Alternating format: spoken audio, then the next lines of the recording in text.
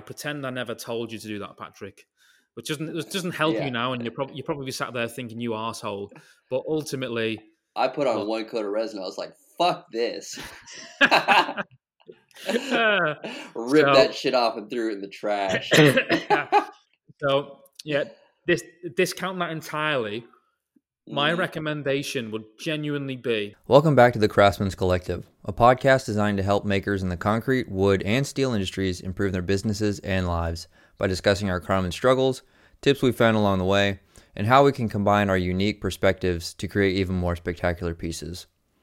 Today, my guest is Martin Haddock. He and I sit down to talk about nothing but shower pans, which sounds a little limiting, but there's a lot that goes into making a shower pan. Even though it's a pretty simple thing, there's a lot of things to take into consideration. We talk about everything from forms to grouting it. We don't really talk about much in way of casting the actual piece, since that's primarily dictated by the exact project that you're working on. It may be a sprayed finish, you may be pouring it, you may be placing it by hand.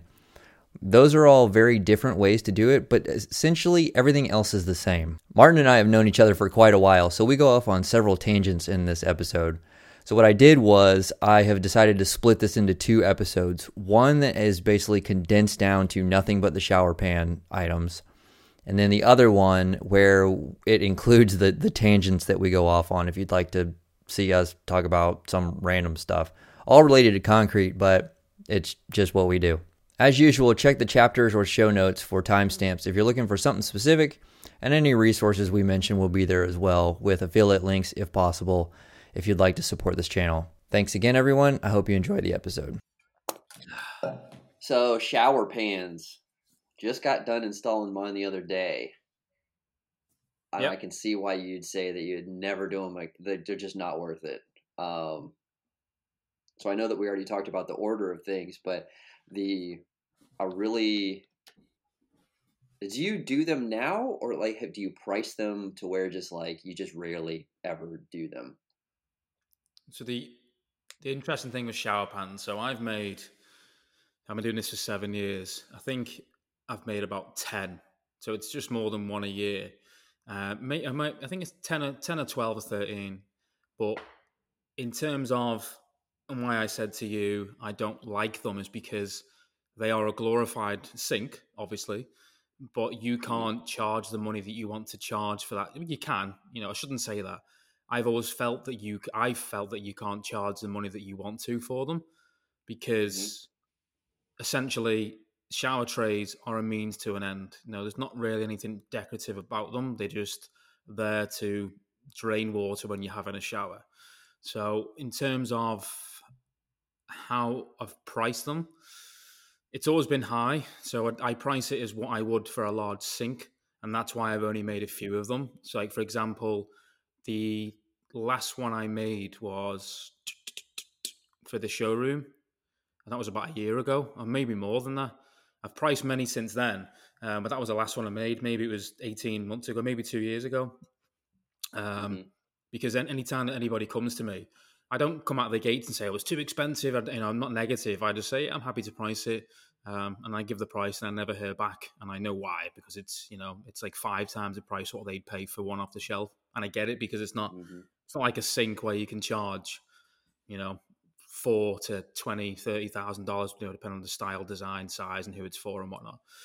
So that's the reason I've never liked doing them, because they're a pain. Not just the fact that you can't really charge what they're truly worth, and it's because, as you found out, you are going between 3 walls, and sometimes you're even having to go against tiles that have already been put in, so you're kind of retrofitting, and then even templating them, it's not like it's not like a kitchen where you're templating between cabinets and walls.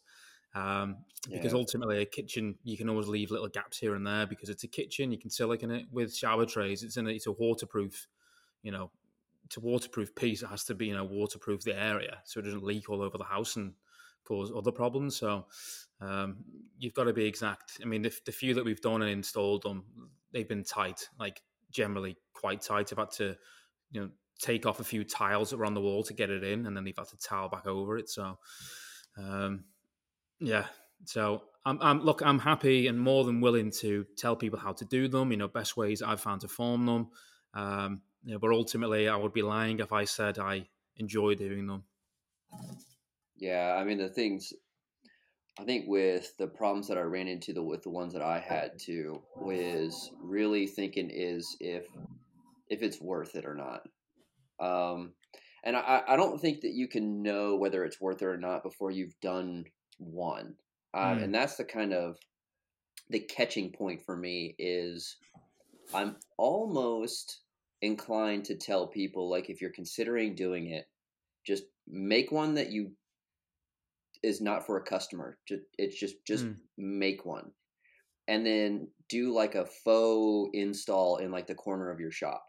So go through the entire process like you would to see if it's even worth it because I was shocked at everything that went into it because like it's one thing to say it's like making a big sink and it's another thing to make a really big sink that's not only long but deep. That was the thing that got me is just like because then you're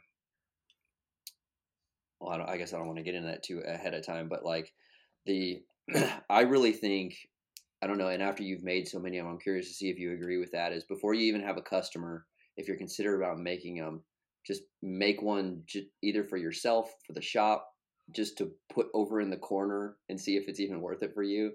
That's one of Mm. the things that I really think would be a good exercise.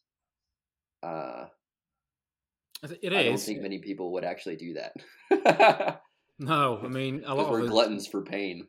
Yeah, because a lot of us joke, don't we, about, and you said it with Simon in his podcast about so many things to make, too many things to make, and ultimately, Hmm. I think we sometimes in our industry have these, I wouldn't say delusions, but we have these kind of grandiose ideas to do things, and we'll test this and we'll do that. Like post tension's a perfect example. I've done, I don't know, 20 pieces that are post tension. Maybe less, maybe more. I haven't kept count, but I've done a fair few of them, and everybody that's asking me about them, it's like, oh yeah, I'm definitely going to try it on a test piece first, and I just have a bit of a wry smile, thinking, yeah, that's not happening Nah, because you won't.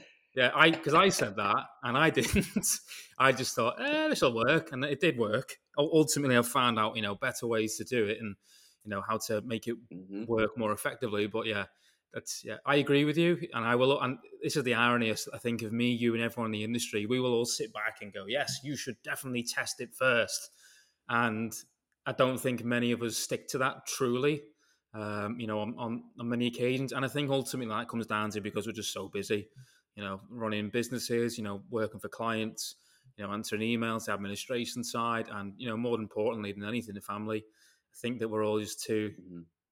I think we all think we're Superman, and I think we all think we have more time than we have. And as you know, we all have the same 24 hours in a day. So, yeah, by all means, if Hmm. someone wants to make one for their workshop, then do that. Otherwise, don't bother. Just make it. But to be honest with you, Yeah. the irony of that is I am actually making one for the workshop. So we're doing a little. You seeing how dirty I can get, especially Hmm. spraying.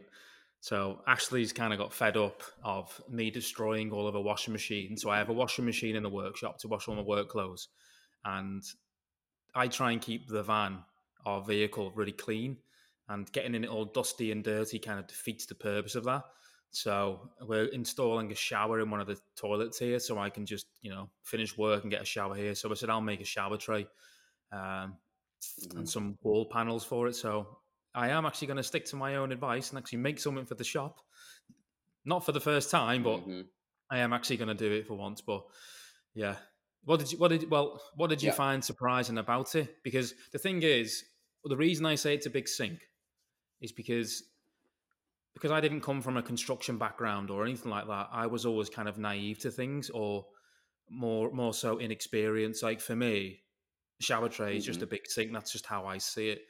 Whereas, when you say there was a lot more involved, what do you mean by that? Well, so like I don't mind sinks that much because I can reach pretty much everything, unless it's a really long one. I can reach everything from basically one point. Hmm. With the shower tray, I ended up having to do a lot of work on the floor. now my shop's not as big as yours, and I don't have really a good method to get. So I basically took it from the workbench aside. I tried to push it my lifting Gantry. way. Yeah, I did. I didn't have the gantry. The gantry was still in the living room from the coffee table. So I hung a crane from the rafters. Well, as you know, if you have a pivot point or you're lifting something and you don't have any way for it to slide appropriately, things can go bad real quickly. So the shower tray actually fell off the workbench onto the floor, directly onto concrete. So I ended up smashing 2 corners and a spot in the middle of it. So I had to repair this. I was like, I'm not making this fucker again. So it fell 4 feet onto the corner. But isn't But so but the I ended thing? up working on it on the floor. But then, just to quickly segue there, isn't it amazing that you drop like a 1 inch thick, basically tile on the floor, at 4 foot, which is like for anyone in Europe listening, that's over a meter, 1.2 meters, and it's all it's done is really chipped the edge a little bit, in the center. Whereas if you imagine almost any other material, especially tile, obliterated into 1,000 pieces, it's pretty cool Mm-hmm. though. So even though you dropped it and thought, I don't want to That's one make way it to look at again, it. you've kind of learned by accident how strong your stuff is. I always find that fascinating.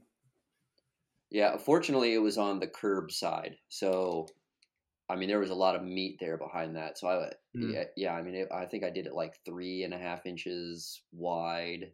It's like four Yeah. inches tall. So well, it makes it pretty heavy. So that's a pretty heavy piece of concrete going smack into the floor. But I did not like. I would probably do a few things different on the next one if I ever make another one. I will make the taper to the drain not as excessive as I did. Mm-hmm. I think it ended up being somewhere between like a quarter and a half for every foot, I think it was, or something like that. I'd have to look. Yeah. So I would make the taper more shallow. I would get a flexible backer and flexible pads so that I could actually just go all the way around and not have to worry about the Yeah. rigid pads hitting those grooves. That fucked me over big time on this piece. Yeah. And I really didn't like having to kind of work my way around the perimeter of it so that I could really reach everything and get in there really well on the processing and the grounding. That it's a kind of a trivial thing, but it bugged me. As in, you I like you had having to use hand pads or well, I used hand pads, but I also used on the big meat of the section. I still used the alpha and went yeah, through and yeah. did that.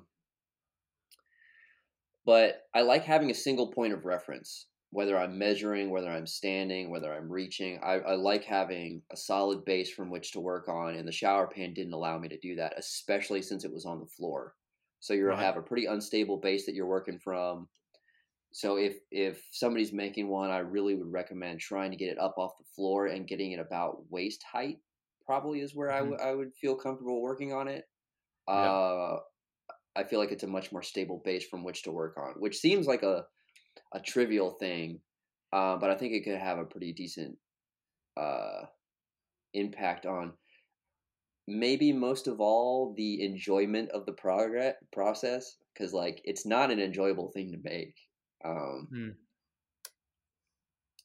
but I don't know. I mean, I don't think that I would ever do one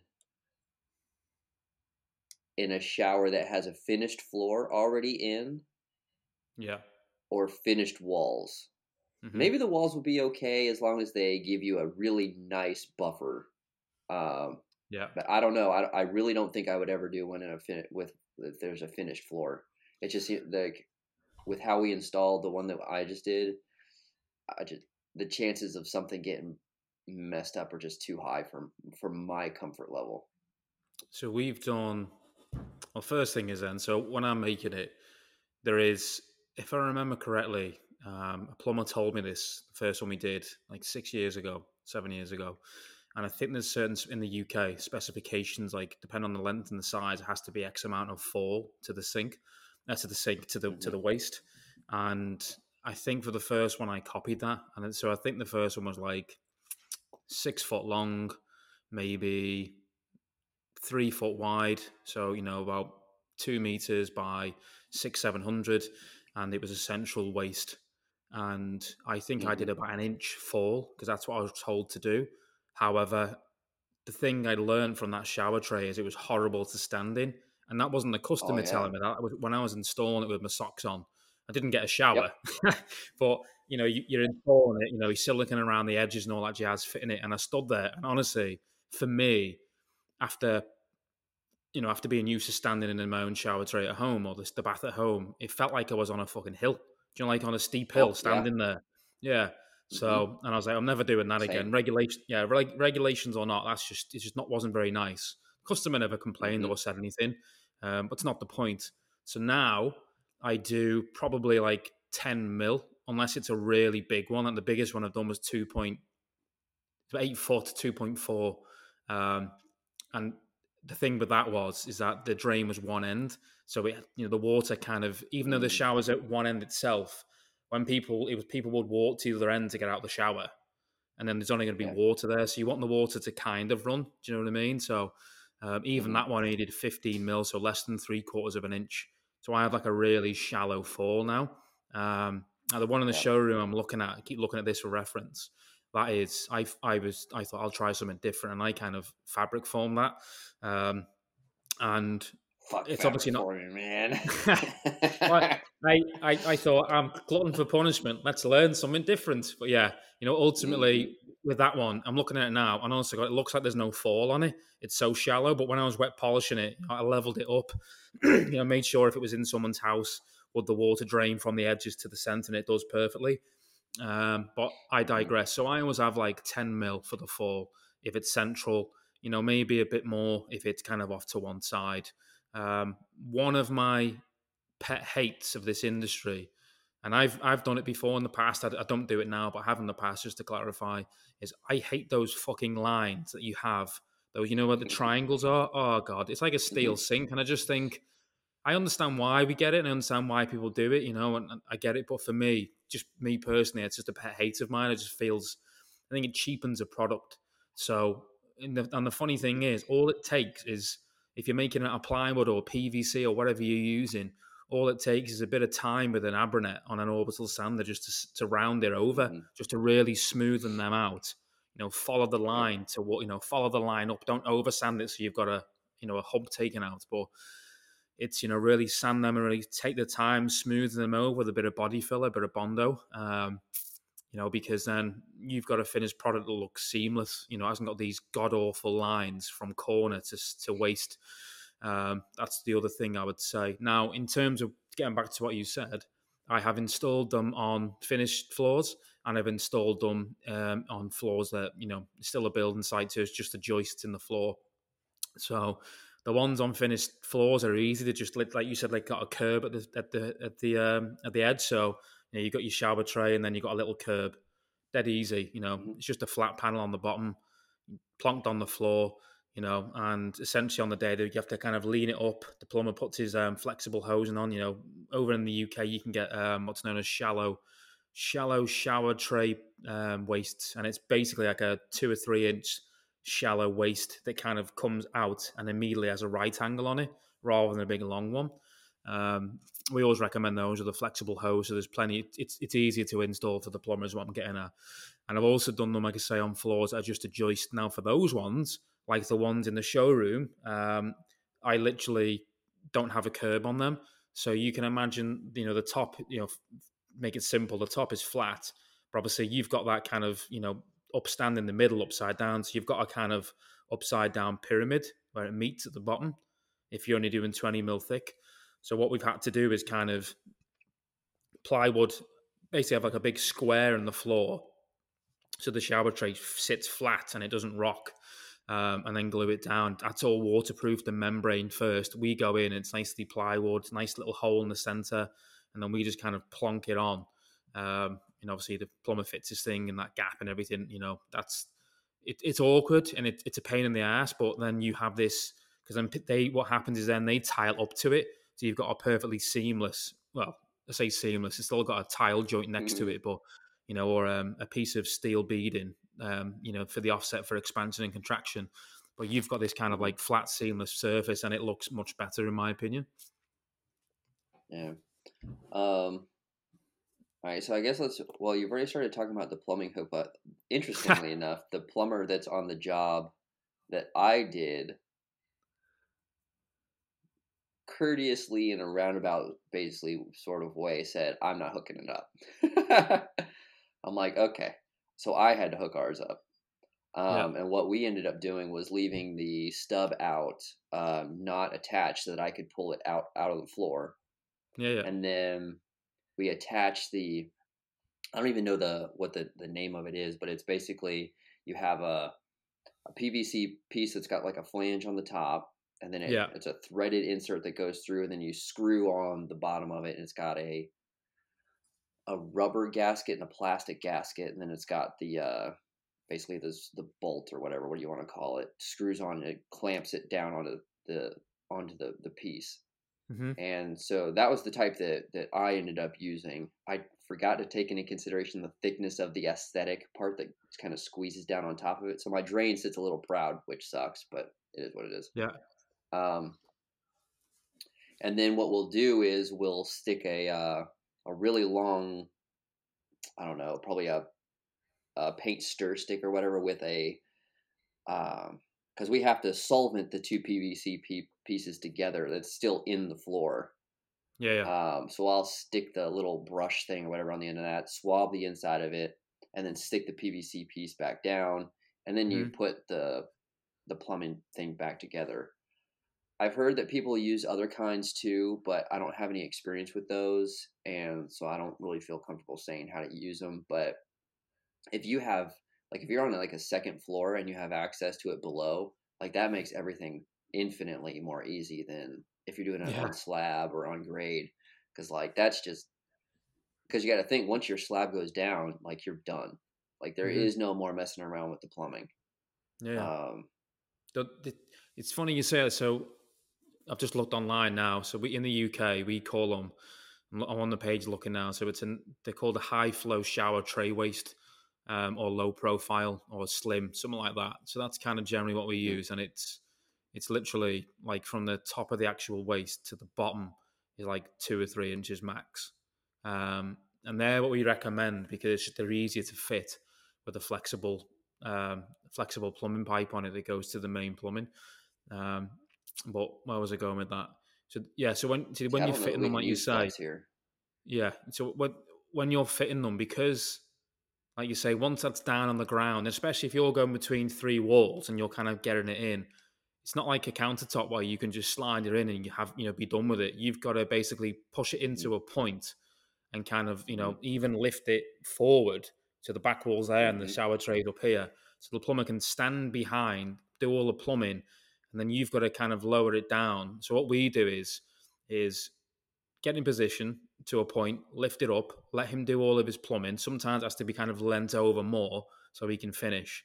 And then essentially we just used little bits of foam, like 1.5 inch foam on the floor. So then we basically lower the back down. The front is on them foam. And then it is generally a case of, sounds bad saying it on camera. Yeah, basically lift it up. Yep. And then move the foam and then kind of get it to where your fingers are just above the floor and pull your fingers out. So if health and safety are watching, it's like, yeah, you're not doing that again. But that's the only way we've kind of really found to do. Or sometimes you're lucky that you can get a strap in and then kind of, pull the strap out, literally yank the strap out afterwards. If you've got a really thin ratchet strap, you can lower it down with that. And then because it's so thin, you can kind of just like pull it and it'll kind of come out. And then you just got to push the shower tray back a bit. But then that's the worst thing about them is installing them, making them, and that's the easy part. Installing them it can be unpleasant, especially when you're between three walls. That more often than not, those walls are shaped like bananas. So yeah, but that's the fun of our industry, hey. The challenges apparently. Yeah. Are there any things that you do on the templating side where you're taking into consideration like how the glass is going to go? whether it's shower door or shower wall or anything like that? Like, are you Um, making when you're doing curbs? Are you making them a certain like? Do you have a size that you prefer, or so yeah, the curbs I have made. I can only go off the ones I've done. So these three that I've made, four off the top of my head. I'm just thinking of them now. The curbs on those were about an inch deep because the glass they used was about um, a quarter inch, like 6 millimeters. So I made the edge an inch, 25 mil. The curb, the glass was 6. Now what I did was use a piece of plastic and in the mold, basically set that, glued it over the curb. So then obviously it had a very tiny, shallow little dish in the curb. So when they set the mm, glass in, they could actually. I asked them if I could do this. I've got a picture somewhere. They could set the glass into that kind of little small recess and then silicon around it. mm, I did that for two reasons. Because number one, they could then silicon inside the groove, put the glass in, and then nicely silicon around it. It's completely watertight. Number two, the reason was my fear was, and it's me in classic overthinking. When you've got sealed concrete, like I used Amiga on the last ones I've done. I've used Amiga on all of them, in fact. And before then, it was H12. But I digress. It's been a topical. You know yourself that once it's sealed and you put silicon on it, even a good quality silicon, that will rub off. It's not like it bonds to the sealer because it doesn't, because it's too smooth. So my fear was like they just sit the glass on the curb, silicon it, and then it just fucking wear away and start moving a little bit. Um, mm. so, I did that little recess, glued it in, silicon around it, and it looks better as well, rather than just being plonked on top. A bit Yeah, like, see here we've got little brackets that actually the glass actually sits on. So I don't think that the glass sits directly on. I'd have to look. I know that on ours, the glass doesn't actually sit directly on the floor. They sit on the brackets, and then the Mhm. silicone actually, theoretically, if you were to put silicone in there, it would actually squeeze out the other side. Um, so that's interesting to see that they. I'll see. I don't I'll know see that if I I'd can feel dig out the comfortable with them setting pictures. it right on there. I'll Hmm. see if I can dig them out. Now, I definitely had them on my other phone, but as you know, I'll tell a story. I hope someone gets a laugh out of this because I find it funny. Because you said this was Simon. You said you envied him because he's Mr. Cool. It's like, whatever.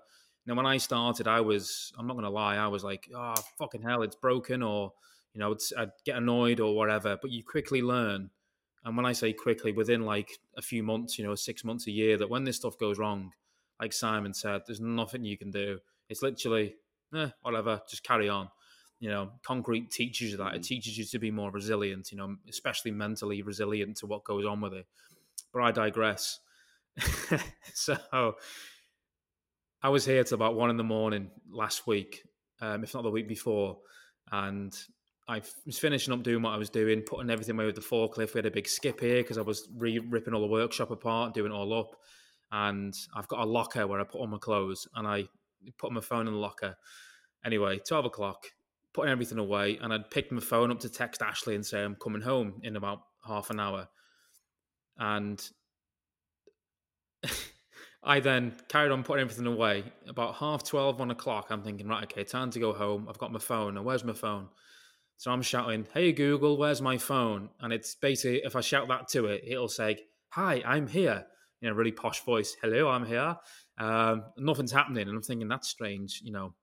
Have I put it on silent, or is it, the battery died? And I'm looking around. And then it suddenly occurred to me that I think it was in my pocket. I may have left it on the, as you call it, a dumpster, the skip, we call it, outside. So I went outside looking for the skip, and I couldn't find it. And then, as you do, like you ever ask your wife, where is something? And then you think, well, actually, you look for it, and then you think, I'll ask the wife, but that's got to be the last resort because she's going to go right to the fucking thing you're looking for and then berate you for it, saying that you're blind. So the point is, I started checking my pockets again, and I was like, it's not in my pocket. And then I looked down, and during the day, I must have ripped one of my pockets. So it's work trousers. They have like little satchels, like little flaps on them, and Hmm. it ripped. I literally ripped right down the seam at the edge, like halfway down. And it suddenly occurred to me that the phone was in that pocket. It fell out. So then I'm on the floor at 1 in the morning with my head torch on, looking around. I must have looked like a lunatic. and then I just found my phone smashed to pieces. So like literally, I'd driven over it with the forklift. So if anyone's listening, Android phones, yeah, not forklift proof. Um, well, mine certainly Yeah. wasn't. But back to the point, on that phone, I have lots of pictures of the shower trays. On my temporary phone, I don't have any pictures. So I'll dig them out for you. Is the point? It's gonna be fun editing this one. You're freaking all over the place. I need to get like You a know me. As Ashley I put need on to get Facebook like a yesterday. code word or something. Yeah. Yeah, I put on yesterday, didn't I? But a wise man once said, "Be careful you let on your ship because someone will just basically sink the ship if they can't be captain." And then Rico Ramos's Mm, message and when someone like taking the piss out of me, and then it entirely backfired because everyone's then saying, "Yeah, that Martin sends me long voice messages, or he, if you speak to him, he'll speak about 15 different subjects in the space of 5 minutes." And it's because mm, I think I'm not really, it's not really a common thing that I tell people because I have ADHD. My mind is 1,000 mile an hour, as Ashley says. And as my counselor told me, first time I met her, when I was going to her, after 20 minutes, she said, "Are you okay?" And I said, I'm fine. Consider I'm sat here and I'm talking to you, I'm enjoying it, I'm fine. Why? And she said, "I'm fucking exhausted," were her exact words. And I was like, "Oh, have you had a long night?" And she went, "Not because of what I've done." She said, "You've sat here for 20 minutes." And she said, "Honestly, it's like a fucking minigun of words out your mouth, mm. like one thing to Minigun. another." And she said, "I feel tired listening to you." So, yeah, I do apologize for anybody listening. I don't mean to. It's just my mind is just, it runs at a very quick pace, shall we say. And I know it can be tiring for other Mm. people. So, apologies. I'll do two versions. I'll do the full version and I'll do it where everything is cut nicely together. I am famous um, for saying long story short. So if you make the shortened mhm. version short and then put And I longer digress. version, yeah, long story short, call it that. Mm. Um, so templating. Now that we're Yes. 30 minutes in and we haven't even gotten to templating, are there any Do I do things anything that people different? should take into consideration for templating? Because I ran into a few things that I surprised me. We'll say it like that. Um, I generally do the same as what I do in the kitchen. So if it's a three-sided wall, I will leave like 3/16 of an inch. I'm getting good now with these freedom measurements, aren't I? So Hmm. 3/16 or 3 millimeters, like on one side, so at the left or the right hand side, I will leave that small gap. You just use packers against the wall and template to them, and that allows me enough room to kind of slide it in, if you like. I do take my right, basic things, take my speed square, my right angle, check the walls, see how good they are.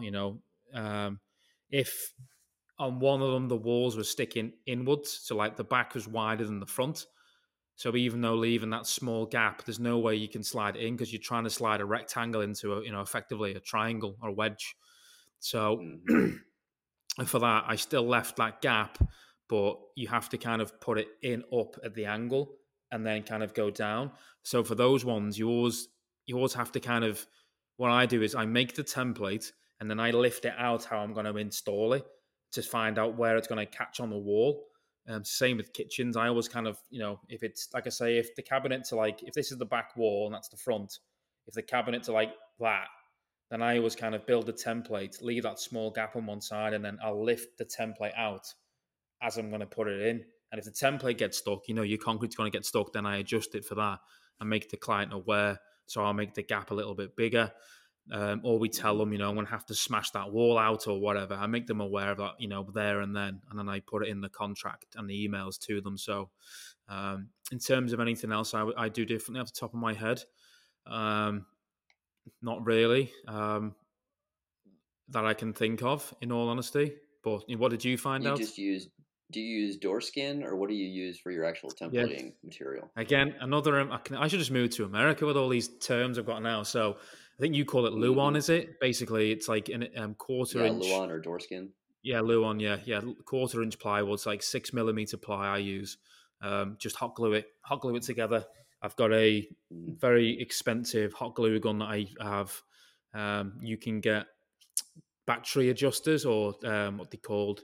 Basically, I can put my DeWalt batteries on this glue gun, and I can use it on there. So it makes the glue very hot. So once it's glued together, it's fucking, you snap the wood to get it apart, which is important, by the way, because when you're like kind of moving templates around, you need a good glue gun and good quality glue that gets hot enough that it sticks to wood and bonds it properly, rather than kind of sticks it, and then you know yourself, you get it kind of back to your workshop and it's kind of like unglued itself and it's like, oh fuck.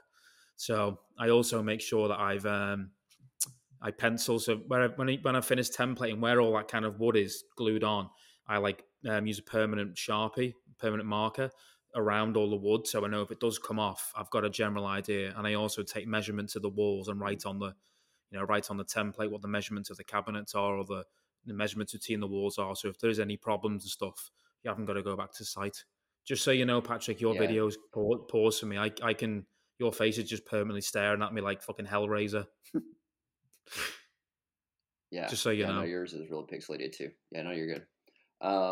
Is there anything else that you write on the template as far as like, I don't know. I always write top on the top of mine so that I know which one side goes up, which seems like it'd be obvious, but I put it on there just because I don't want to fuck something up.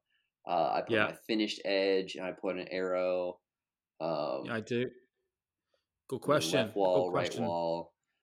Yeah, so I've just templated a kitchen this morning, so it's fresh in my mind. I know it's a kitchen, not a shower tray, but same principle. So I put the edge thickness, the color, the client's name.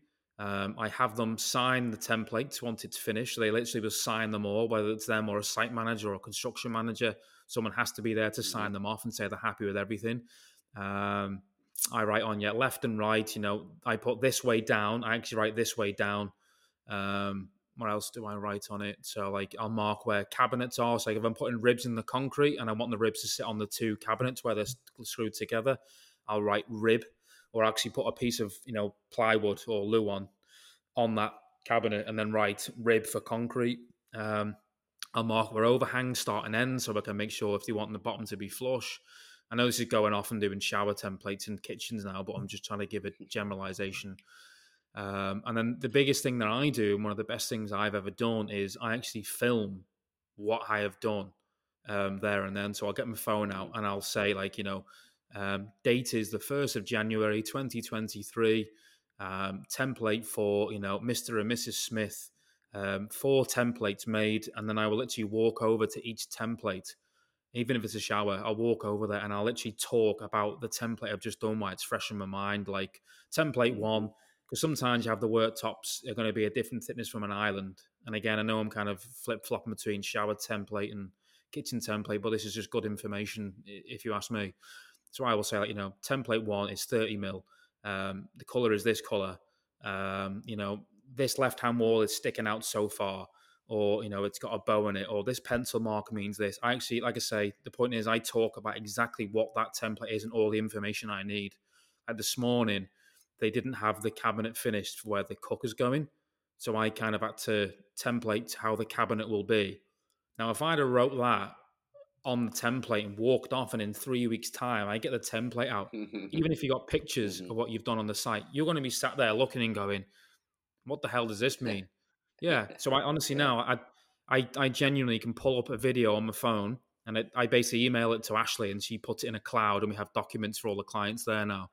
And I can pull it up and go, right, okay, Mr. and Mrs. Smith, there's the template videos. And honestly, it saved me so much time and hassle because honestly, there's sometimes when I've got the template, right, okay, I know what I'm doing. Let's watch the videos. And I'll say something really small that's quite actually a very important part. And you go, oh shit, I nearly forgot about that. Do you know what I mean? So I think if anybody is going to template a shower, left and right walls, talk on the video, make a video of it, talk about what you've done for that template and why, get the client's signature, colors, thicknesses, all those things. And then also as well is sometimes clients haven't decided on certain things like how thick they want it to be, how thick they might want the shower tray curb. So just write it on the template to remind yourself because I'm not a robot and I can't remember everything. So having those reminders and even having, I have a notepad as well. I bought myself a nice leather bound notepad, write it all down. And then when you come to do that later on down the line, you'll thank yourself, believe me, because there's been a few occasions in the very distant past where I've had to ring a client who's like 5 hours one way away and go, you do me a favor, can you just measure your cabinet? And you don't want to put panic into them saying, "Oh, because the template's fucking smashed." Do you know what I mean? So it's Mm-hmm. like, just Mm-hmm. just done a double check. I've got the measurements right, so I've never had a problem. But again, just mitigate those issues and just take a video and just write all the information down. Mm-hmm. Do you frame out the where the drain goes for the on your No, I template? just if literally just saying say it's a big square shower tray, it's going to be in the Mm-hmm. center or the right or the left. I will literally wherever centrally it will be. I put a piece of plywood or loo on from the front to the back, right across the center of where the shower waste will be, and I just basically put a big circle in the center of that, saying this is the Mm-hmm. center of the shower tray waste. And then if you've got like a 4 inch shower tray waste or whatever it is, I know from that dot, I need to go out in a radius of like, 2 inches that way and 2 inches the other way. Yeah, I wonder. That seems like, man, I'm really jealous. I don't. It'd be interesting to see if we could use like flex pipe here or something like that, because that would make hooking the showers up like infinitely easier. Like I had very little wiggle room with like where my drain was. Like there was like because like the plumber didn't give me that much of a chiseled circle where it was. So like when we were to lay it down flat to install it, like because that nut that goes on that is so big, like I Yeah. had such little wiggle room. I completely framed mine out. I wedged the luans completely against the pipe on both left, right, and then I put two short little runners or whatever on the front and the back. So like I knew exactly where my plumbing pipe is. So if you've got like rigid PVC or something that you're going to be using, No, I'm looking again for you probably, now. oof, yeah. So like if you have rigid PVC, from my very little experience, I would really recommend like framing that out as well as possible, especially if you have very little wiggle room. This is so in the UK again. It's called flexible shower outlet pipe universal. Flexible hose. Sometimes yourself there's like certain specifics. It's like anything, isn't it? Don't just ask the question, ask the right question. So sometimes it's kind Mm-hmm. of you need like a proper search term. But yeah, literally just flexible shower waste or flexible shower pipe, Mm-hmm. waste pipe. Sorry, and yeah, there's shitload of options here. I think talking of which, any people that are listening in Australia, they have. I think it was Adam at Damano who told me this. They have like a special kind of waste, and I'm sure it's like patented, and you can only really get it over there. And it's this really cool, really low profile waste for baths and showers. I can't remember what makes it different, but it's like this really ingenious solution that makes like fitting like our bathtubs and our shower trays like really easy. I can't remember what it was. I'll try and find out because in America, you probably have to get in America somewhere, but I'll try and find it. But yeah, flexible pipe, especially with bathtubs. We've got 3 bathtubs now. I'm doing a couple soon, and installing them is like installing a giant rock in someone's house. Mm-hmm. So shower tray is not often a panel; you can lift it up. Baths like a giant rock or a giant pebble, not very easy to kind of lift up because it just wants to roll away. So Yeah. having flexible wastes is definitely ideal for shower trays and baths, 100%. Yeah. Um, Oh, so the problem that I ran into with mine. So usually, usually in a shower, the perimeter on the floor will be the narrowest, the narrowest. That it will be the skinniest. We'll just say it like that mhm. because you have lots of buildup of your waterproofing membrane and you have the fabric that they've put in there. So theoretically, that should be the narrowest point. So if you're templating to that, everything that's above that should fit just fine. Mhm. Apparently, in the shower that in the shower that I did not check this, and I should have. My the way that we put it in because I had to use a mortar bed. Yeah. So I had to get the shower pan. So the very top of the shower pan is basically, well, here let me explain it like this. I have the height of the mortar bed. I have the height of the PVC that is sticking out the bottom of the shower tray, and then I have the thickness of my shower tray, and that is the height at which my template needs to see if it can fit in. Um, to that space. Well, it Yeah. turns out that space was considerably smaller than down at the floor. Yeah. So I had to pull the shower, like we couldn't even get the shower tray in. I had to Mm. take a grinder to it and grind 1/8 of an inch off both sides so that I could Mm. get it to fit in. So that would be something that I would recommend is bring whether it's a speed square or something that's going to let you know like where your skinniest point is. Cause like what you were talking about with, like your walls being skewed. If your entrance is skewed outwards, it's not that big of a deal because you can just slide it in.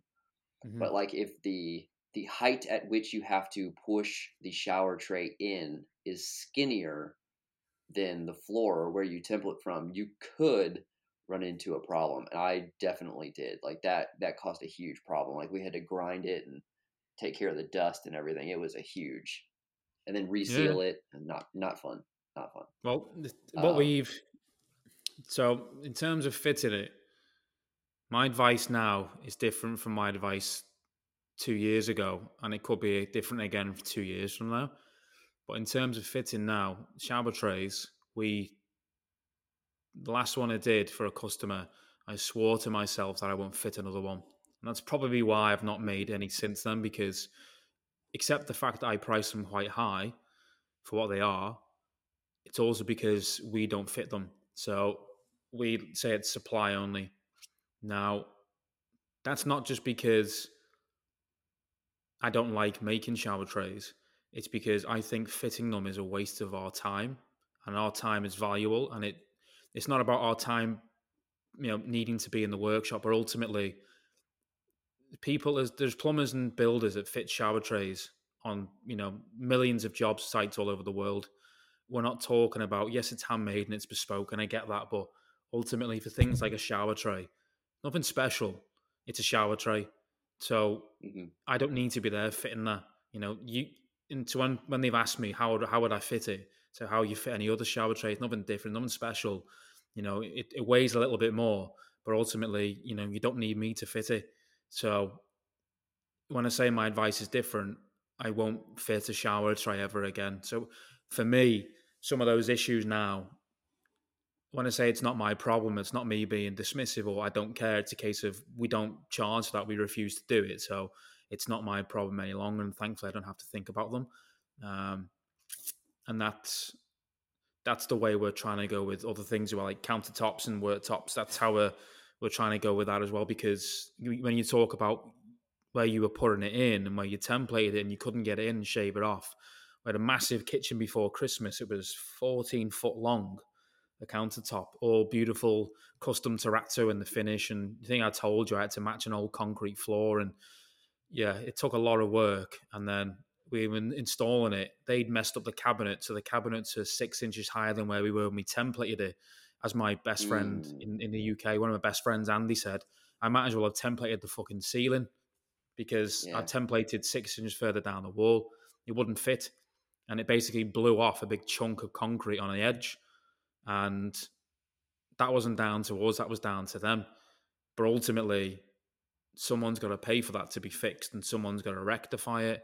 Luckily, with our contract, it states that we assist with installation and we're not responsible for things like that go wrong, especially when cabinets aren't level, cabinets aren't where they were when they were templated, or this, and this. So ultimately, they're having to pay us to remake the piece because the walls were skewed and they were 6 inches taller than where I templated. So um, all I would say to people is shower trays, if you want to do them and you can get paid well for them, because ultimately they're always going to be custom as well. You can't just, I suppose you can just make a standard shower tray size and people have to kind of just go with it. But people generally come to us because it has to be custom to fit in an awkward area or an awkward shape, or do you know what I mean?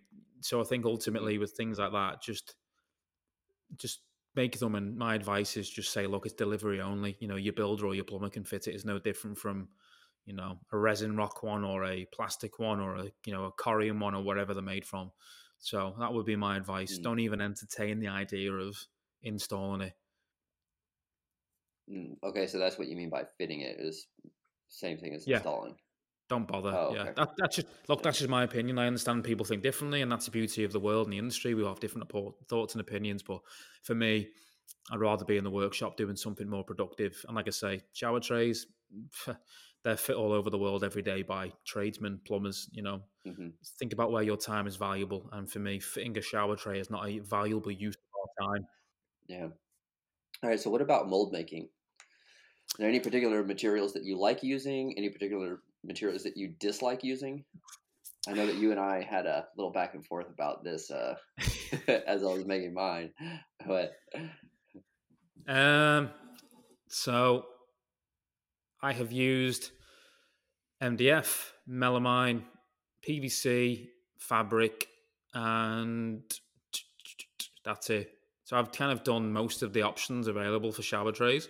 mm-hmm. Fabric foam, don't bother. It's as much as I'm looking at the shower.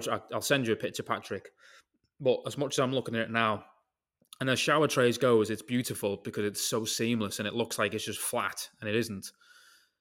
It's just not. The juice isn't worth the squeeze because we all know what fabric foaming is, draping cloth and, resin and filler and all that jazz. When you're doing a big wide area like that, it's a lot of filling. It's a lot of faffing round. So forget that entirely. Pretend I never told you to do that, Patrick. Which doesn't help you now, and you're probably sat there thinking you arsehole. But ultimately, I put on one coat of resin. I was like, "Fuck this!" Rip that shit off and threw it in the trash. So yeah, discount that entirely. My recommendation would genuinely be two things. If you don't care about those lines that are going to show up from using like a PVC or wood, then just stick to the basics. Make your little 4 triangles and fill those in, sand it, done. And honestly, for that route, PVC would be my answer because there's a lot less. I don't use resin. I'll get to that in a second. I use something called a mold varnish over here, and it's incredible. So I'll get to that in a second for the European and English folk listening. But PVC is easy because you just cut your triangles out, you stick them together. You literally can hot glue the joins and then just take some, abronets from like a 400 to like a 2000 with, car body paper, wet sand, the hot glue, just the hot glue and the PVC together. And honestly, done it so many times, it's perfect. The hot glue and the plastic, once you've sanded them, they come out seamless. It's the easiest way, it's the quickest way, it's the most cost-effective way. But again, you have those lines because you would have to sand the PVC to a point that in the UK, and I can't speak for you guys over there, our PVC is it's like a foam-backed PVC. So the PVC itself is like, you probably say 1/8 of an inch, like a mil. It's dead thin. So if I was to kind of sand those grooves, whether your grooves to your sink off, if I was to sand them with PVC, I literally sand away the fucking plastic. So it defeats the purpose of it. So if you want to go for a really seamless piece, you need to use, I prefer, what's it called? I prefer MDF if you're using resin because it's nicer to sand, it's easy to work with. MDF, moisture resistant MDF. So you can really body fill all those 4 lines, really spend the time sanding them over and really kind of caressing the surface to kind of smooth them out to the point that when you run your hand over it just feels like a nice kind of ride rather than like a fucking sticky, pointy line. And then fill it and resin it. They would be my option. So if you want to go for a really nice, bespoke, seamless looking piece, go the MDF way. If you want to just kind of go they've not paid me enough, I want to get it done and finished, which is fine. No way's correct. It depends on what you want to do and the client wants. Then I would say PVC and just hot glue the joins and wet sand them to smooth them out and off you go. Now, if you are going the MDF route, I use a mold varnish. Now that's called Formlac. That's the name of the brand. It's Formlac by Armcon in the UK, and it's a 2-part solvent-based varnish, and it is pretty special.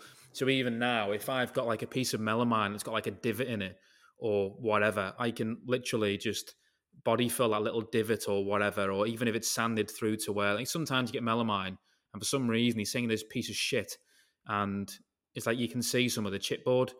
In the past, I get another sheet off the shelf and cut that for strips. Now I can literally use this varnish and literally just feather it out over the melamine and it's waterproofed. And I can do one coat and it's dry in an hour, and I can cast on it.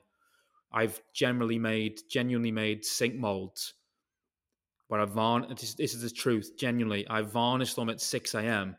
and then by 9 o'clock, I'm casting on them. You don't need to use wax, nothing. I can just use Aquacon that I spray on with a HVLP, and honestly, it comes off perfect. It's incredible. Resin is a massive time sink, which you have to sand it between coats and get it nice and neat. You have to wax it and all this. This varnish, I can just brush it on, back roll it with a foam roller, and it leaves like a textured melamine feel. And yeah, you can get a primer for MDF, so I can prime it, and it's like generally like 2 coats of this stuff and done, and that's it. Spray it with Aquacon and cast. So I know it doesn't help people in America, but I believe there are other options. I think John Bass, because John Bass asked me about it, and Joe Bates and Nate Lawler, he asked me as well. I'm sure they found similar things over there. I'll reach out. Anybody in the UK listening or Europe on the screen. Yeah, anybody in the UK and Europe listening, give me a shout. Send me a message, and I'm happy to put you in the direction. But so yeah, I would then get the shape. In your case, resin it, and then if you are using resin, just use like a beeswax or Sonite wax from Smooth On's pretty good. 1 or 2 coats of that, and then I prefer Aquacon or Tom Fisher sells 20 VOC. That's another good one. 20 VOC. That's another great one. I like to spray my MOL release on with a HVLP gun because it's easier, it's quicker, less waste. Believe it or not, mainly because it's faster. Yeah, you know me and my lungs. So yeah, no, I put a mask on, spray it on, done. I like Aquacon and 20 VOC because they're water based, and yes, when you when you atomize and put those things in the air, they're not good. I wear a mask. However, it's a lot. There's a big difference between using a water based one like that than using something like a solvent urethane that you're atomizing. A lot harsher. So what I ended up doing after I don't know if I told you, I think I tried 3 or 4 different ways of doing the mold for mine. And it was just like, because I started out like that too. I was like, oh, I'll just try something new, learn something new or whatever. And I was like, so I got partially way through this learning something new. And I was like, this is fucking stupid. Like, I don't have time to be messing with this right now. Cause this project is already way past when it needed to be done. Our PVC, as far as I know, is PVC all the way through. So if somebody wanted to round those ridges, I'm pretty sure they'd be able to do it here in the States. I just used the cheap PVC sheets cheap is relative. PVC has gotten stupid expensive, but I just used the cheap one from Home Depot, 1/2 inch thick. And what I ended up doing was I put a dot in the exact middle of where my drain needed to go, and then cut out the perimeter of my, basically the base of my sink area, I guess you could call it. And then I ran a pencil line from the corner to that dot from all 4 of my corners, and I took a track saw and I ran on both sides of that pencil line. So I make the pencil line disappear, but I get a nice thick kerf in there. And then I took a hole saw that was the size that I needed for my drain, and then I did both the kerf and that drain or that hole saw all the way down to where there was only like maybe about 1/8 of an inch left of PVC material. And then I took the infrared heaters that we use to cure like the sealers and all that, and made this go a lot quicker. But you got to be careful because I got some bubbling on the PVC. Heat that PVC up, and then I took a 4-inch height of PVC tube. So I needed my drain, just for example's sake, let's say I needed it to be 3 inches high.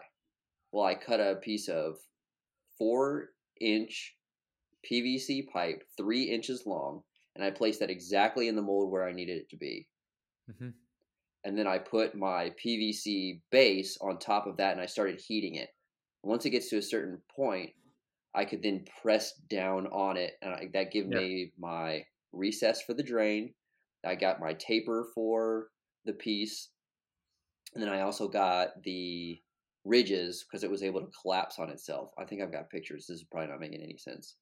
And then I epoxied that to the rails that gave me the height of my tray, if that makes any sense whatsoever. No, it does. Yeah, so you basically just curve the back out, and then kind of just because you've curved it, you can essentially just put your raised drain section on your baseboard, and then you can essentially just bend the PVC to the point where you haven't got the line, you haven't got the cutouts, it just bends. So you've basically got a seamless piece ready for casting.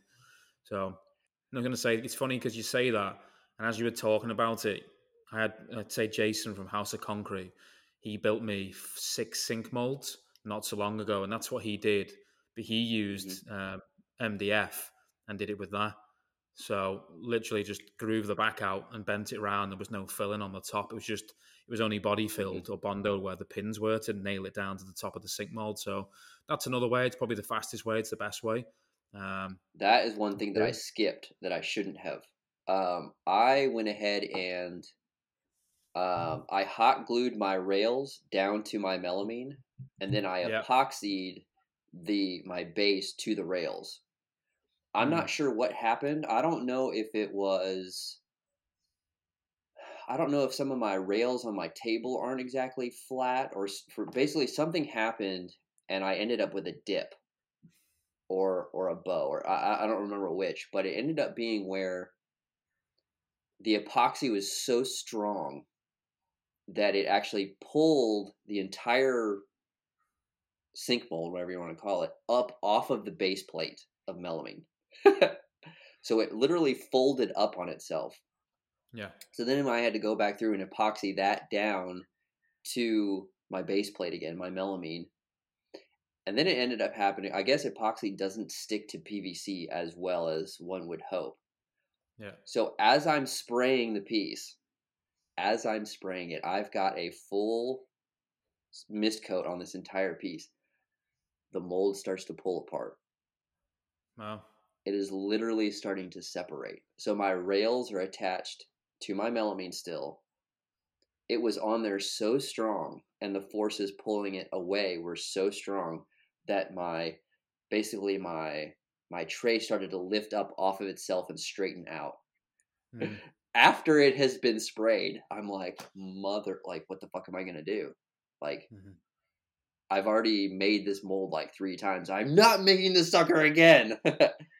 So I was like, you know what? Screw it. I was like, I might as well give it a try. I get the air gun out, the air nailer, and I just start punching nails into it all around the perimeter. So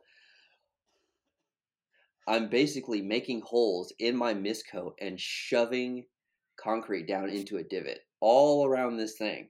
I'm like, you know what? It doesn't matter. I've already got this. Everything's batched out. There's nothing I can do. Let's just go ahead and try it. So I get that up. I get my rails up. I get the outside pieces because I'm spraying. So I've got everything set up. I get the thing all the way together, pouring on my backer, get everything out. I'm keeping a close eye on this fucker because I'm just waiting for my thing to start rising or sinking because it's like seeping into the other thing. And sure enough, it held just fine. I flip it over. I've got like divots every once in a while, but that I just easily process that out. So I would recommend when you're making your mold, if you're going to use some type of chemical attachment, put a mechanical fastener in there of some kind. I ended up with a little bit of rust in my finished piece, but my style, it doesn't really matter because you just can't really see it. Do you know what I'd say about all that? This is in relation to kind of a holistical response I'm going to give to that about pinning it as you're casting it. Slightly go off topic, but you know me by now. Thing is, in this industry, we all like to think that we have everything dialed in. So whatever we're doing, we've got everything in order. 1 to 10. Sequentially. 1, 2, 3, 4, 5, 7, 8, 9, 10. The truth is, sometimes you have to do what you have to do to succeed or survive. And what I mean by that is, like you're saying, you just pin nailing it during the cast, and it's like, well, it is what it fucking is. Let's just carry on. And I think some people would be listening to this or I would think some people may be listening to this rather than be thinking, oh, I wouldn't do that. I'd clean the mold out and re-go and I'd do this.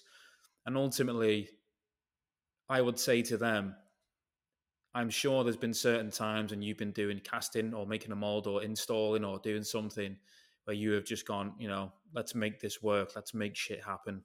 And I think we all Mm-hmm. do that. But I think we all want to come across that we have it all figured out and we're all perfect. And the fact of the matter is that we aren't.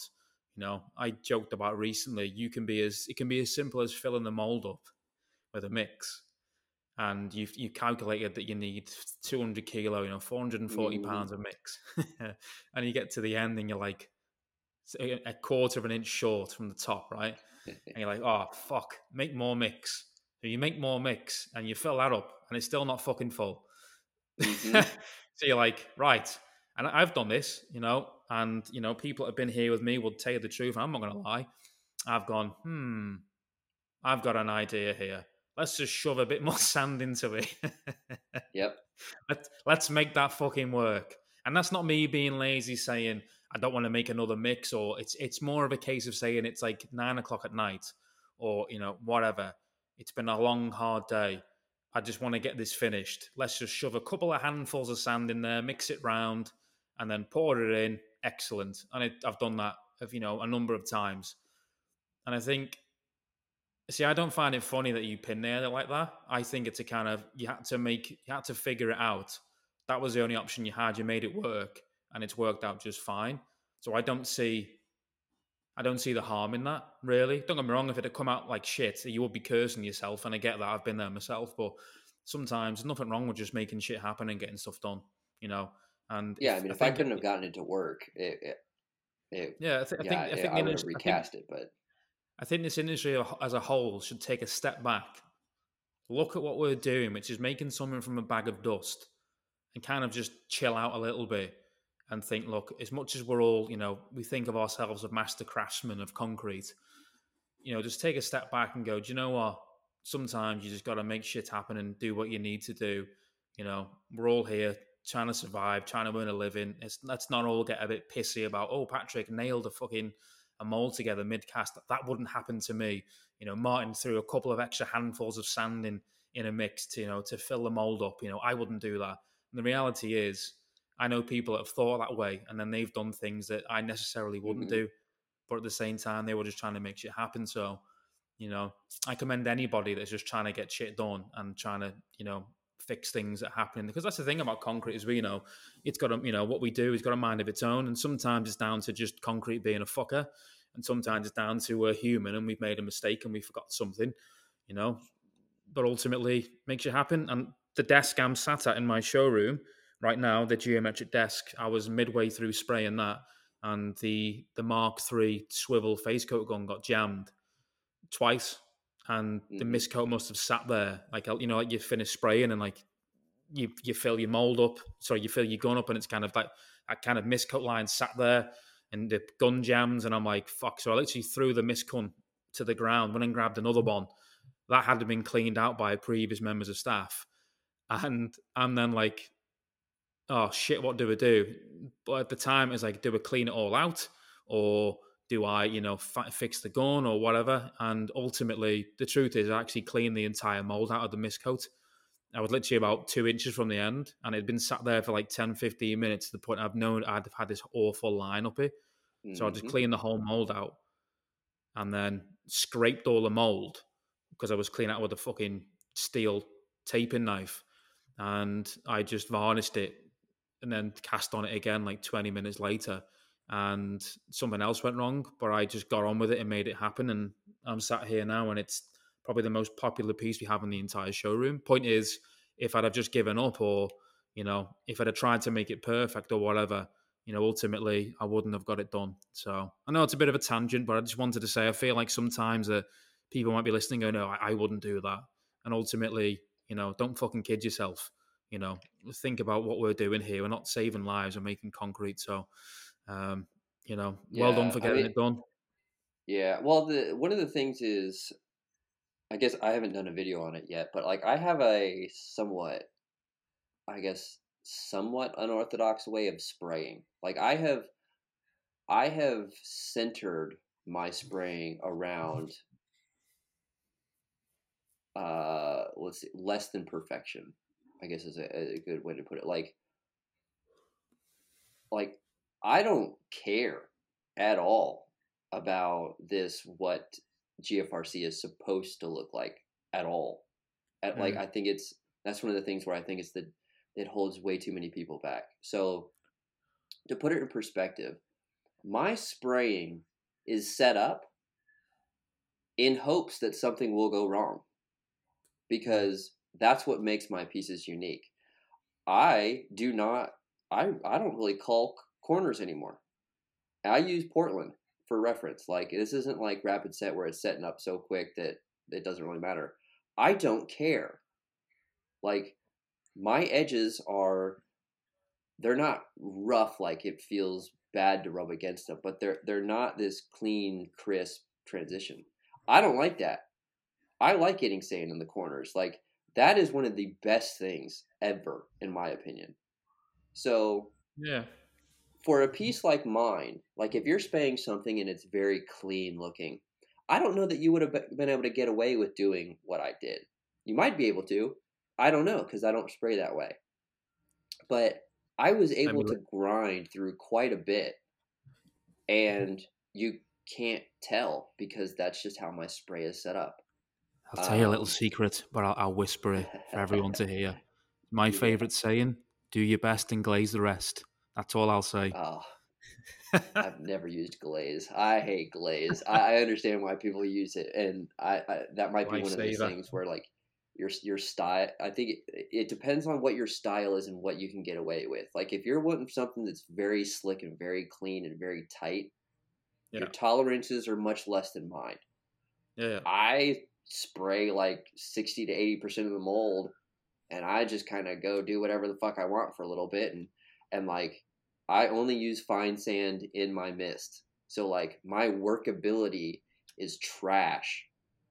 Like that, like people joke about like you get to the end of your mist coat and you're doing that like face coat jiggle or whatever where you're constantly shaking the gun. Like that's where I start. Like if I just spray it and it just comes out just fine, my consistency is wrong as far as I'm concerned. The thing is, I've made the mistake in the past of being like, I know we spoke about this in Florida when I met you, and then obviously we spoke about it many times since. I think you kind of, maybe, I know this is probably one of your next questions, but we talk about identity. I think when you start out, you look for that identity, and I think you want to emulate other people and other looks, whoever that may be or whatever that may be. And I think you end up then saying that, like, I've done it in the past, and I admit I've done it. And, I'm ashamed to say that, I look back and think, what a knobhead. But I've looked at how people sprayed, and everyone knows I can spray. I've done that for 6.5, nearly 7 years. I can spray anything. It's easy for me. The point is, I've made the mistake saying that that's not how you spray. And ultimately, the laughable thing about that is, and obviously meeting you, it was like, how do you make a mottled finish or a rustic finish from spraying?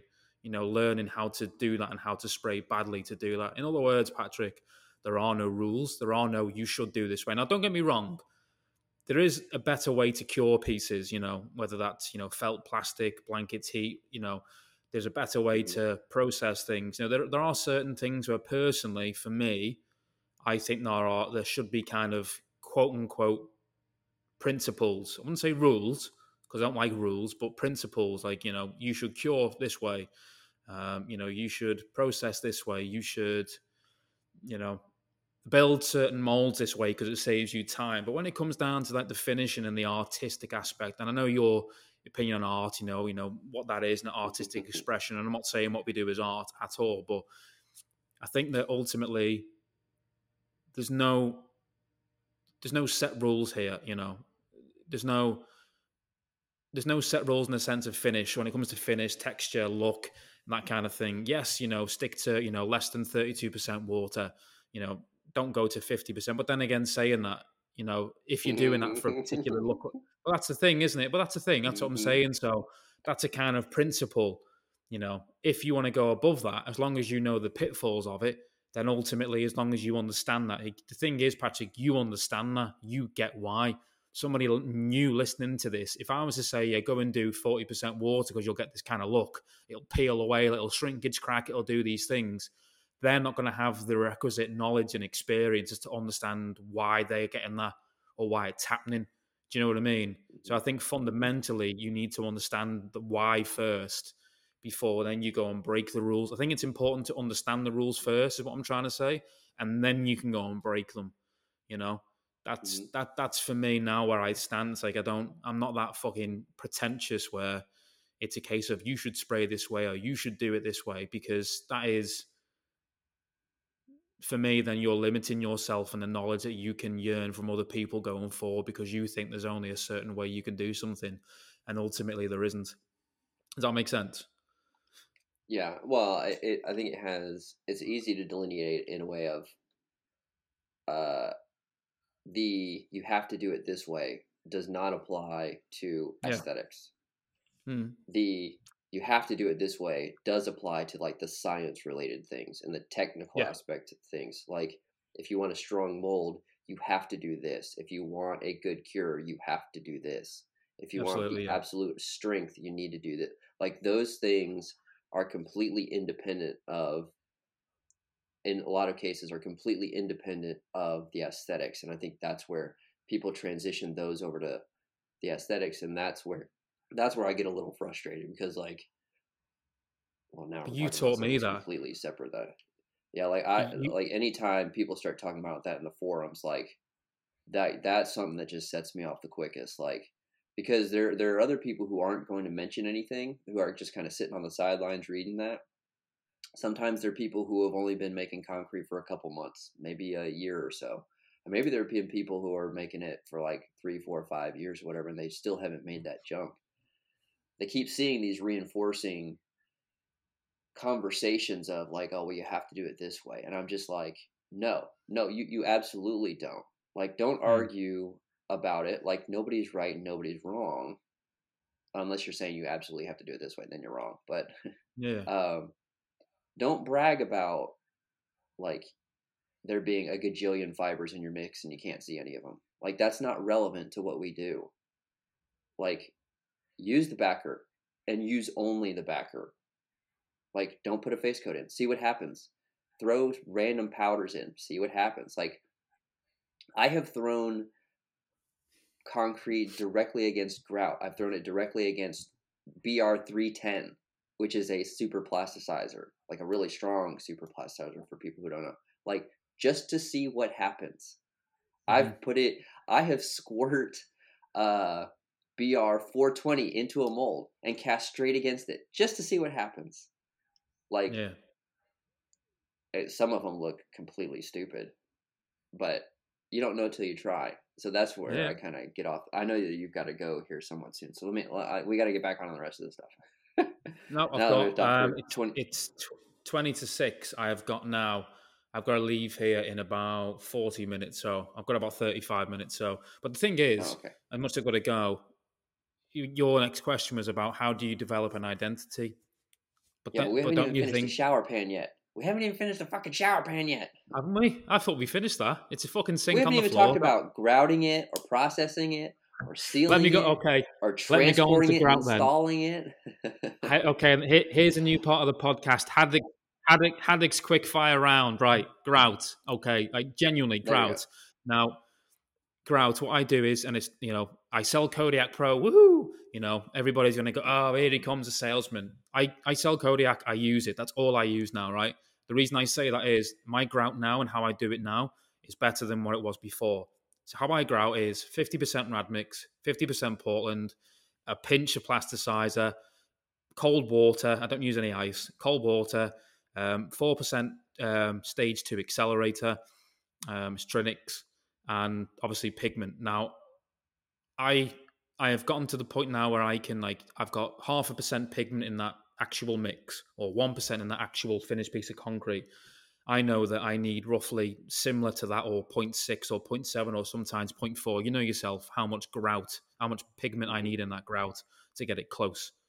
Now, I basically figure out I need 5 grams of black, and then I tweak it with more black or more white to get it where I'm happy. So go over to the piece with the grout mixed up. I mix it with a bucket trowel, a margin trowel. I don't use a drill mixer because it adds heat and friction, and the grout goes off too quick with 4% accelerator. So I just mix it up with a little margin trowel, and I go over to the piece and I go, right, okay. Sometimes you're lucky and it's spot on. Sometimes you need a bit more black or a bit more white, or sometimes a bit more warm grey, whatever. Once I've got the colour defined, I have my tools that I have are a water bottle to mist the surface, green Scotch Brite pads, a car buffer, and a plastic taping knife. Now, I work in small sections, so let's keep it simple. I'm doing a countertop. It's 2.5 foot, 3 foot wide. I don't know the measurements, but it's like in the UK, it's between 600 millimeter and 700 millimeter wide. Doesn't matter how long it is. It could be 4 foot wide. It could be an island. It doesn't matter. But I work in sections that are about 12 inches, something like that much, whatever that much is, like it's about 12 inches wide. Doesn't matter how deep it is. It's 12 inches wide, right? I will then mist that surface with the bottle.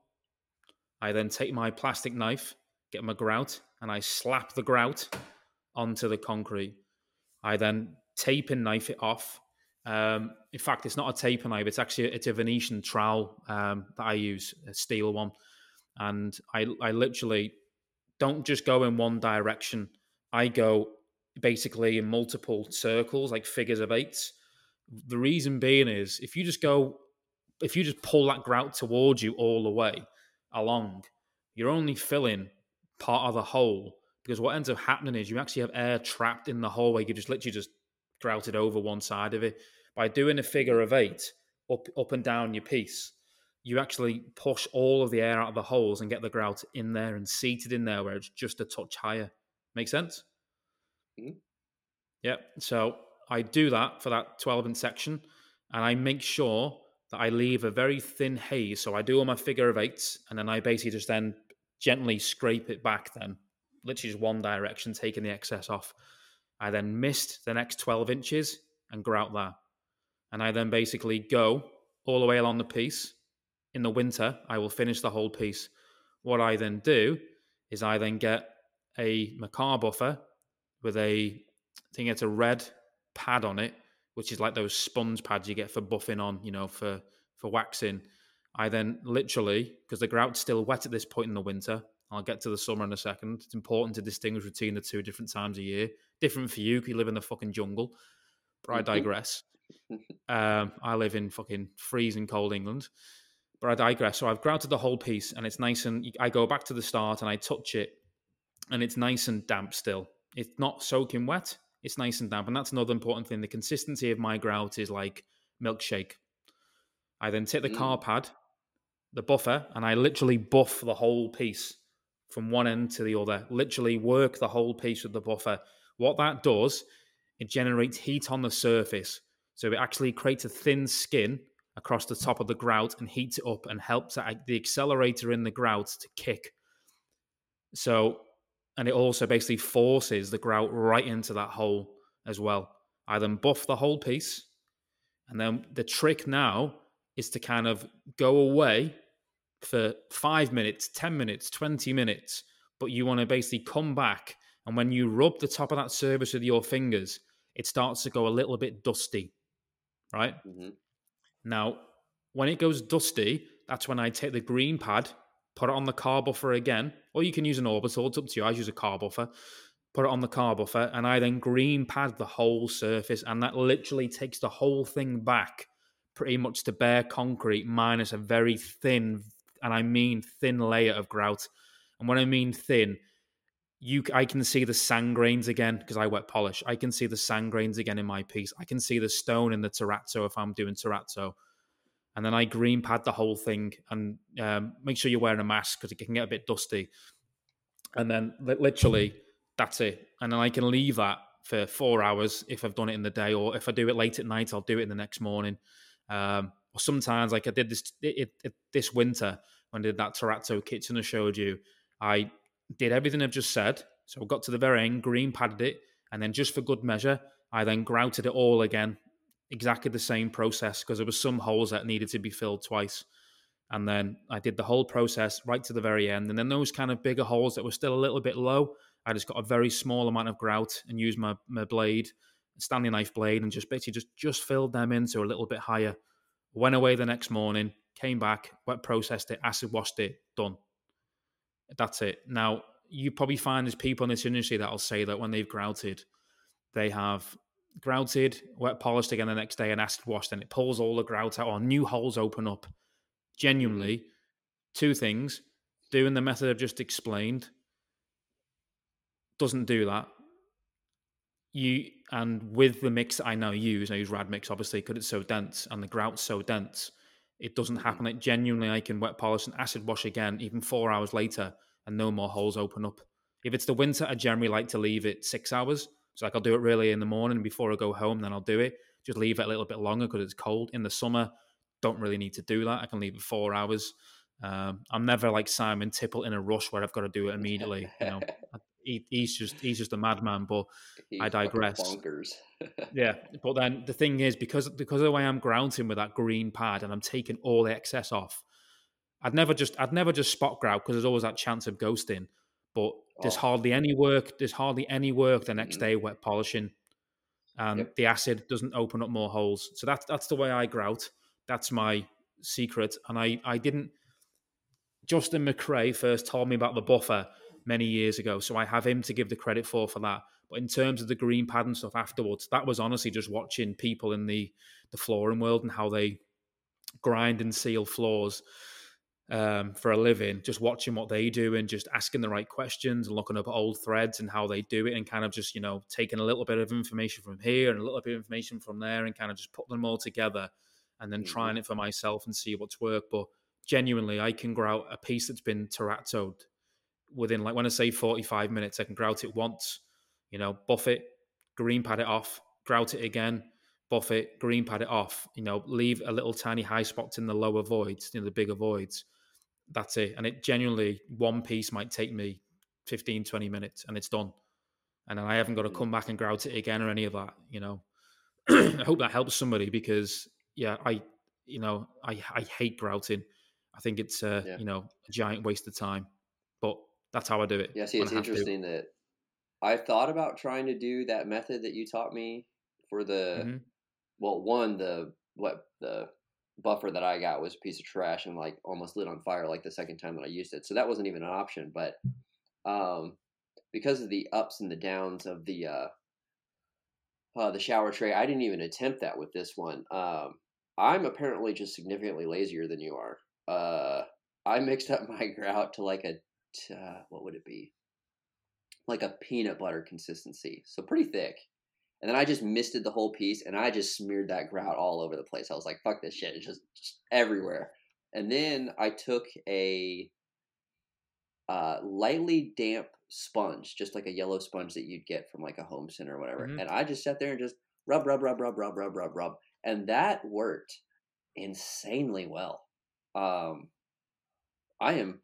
You just basically just keep rubbing it, like you said. It just starts to heat up, and then it starts getting thicker and thicker and thicker, and then you're really just because the thing is like not trapping air in there and just like really just smashing that grout in there. It worked so well.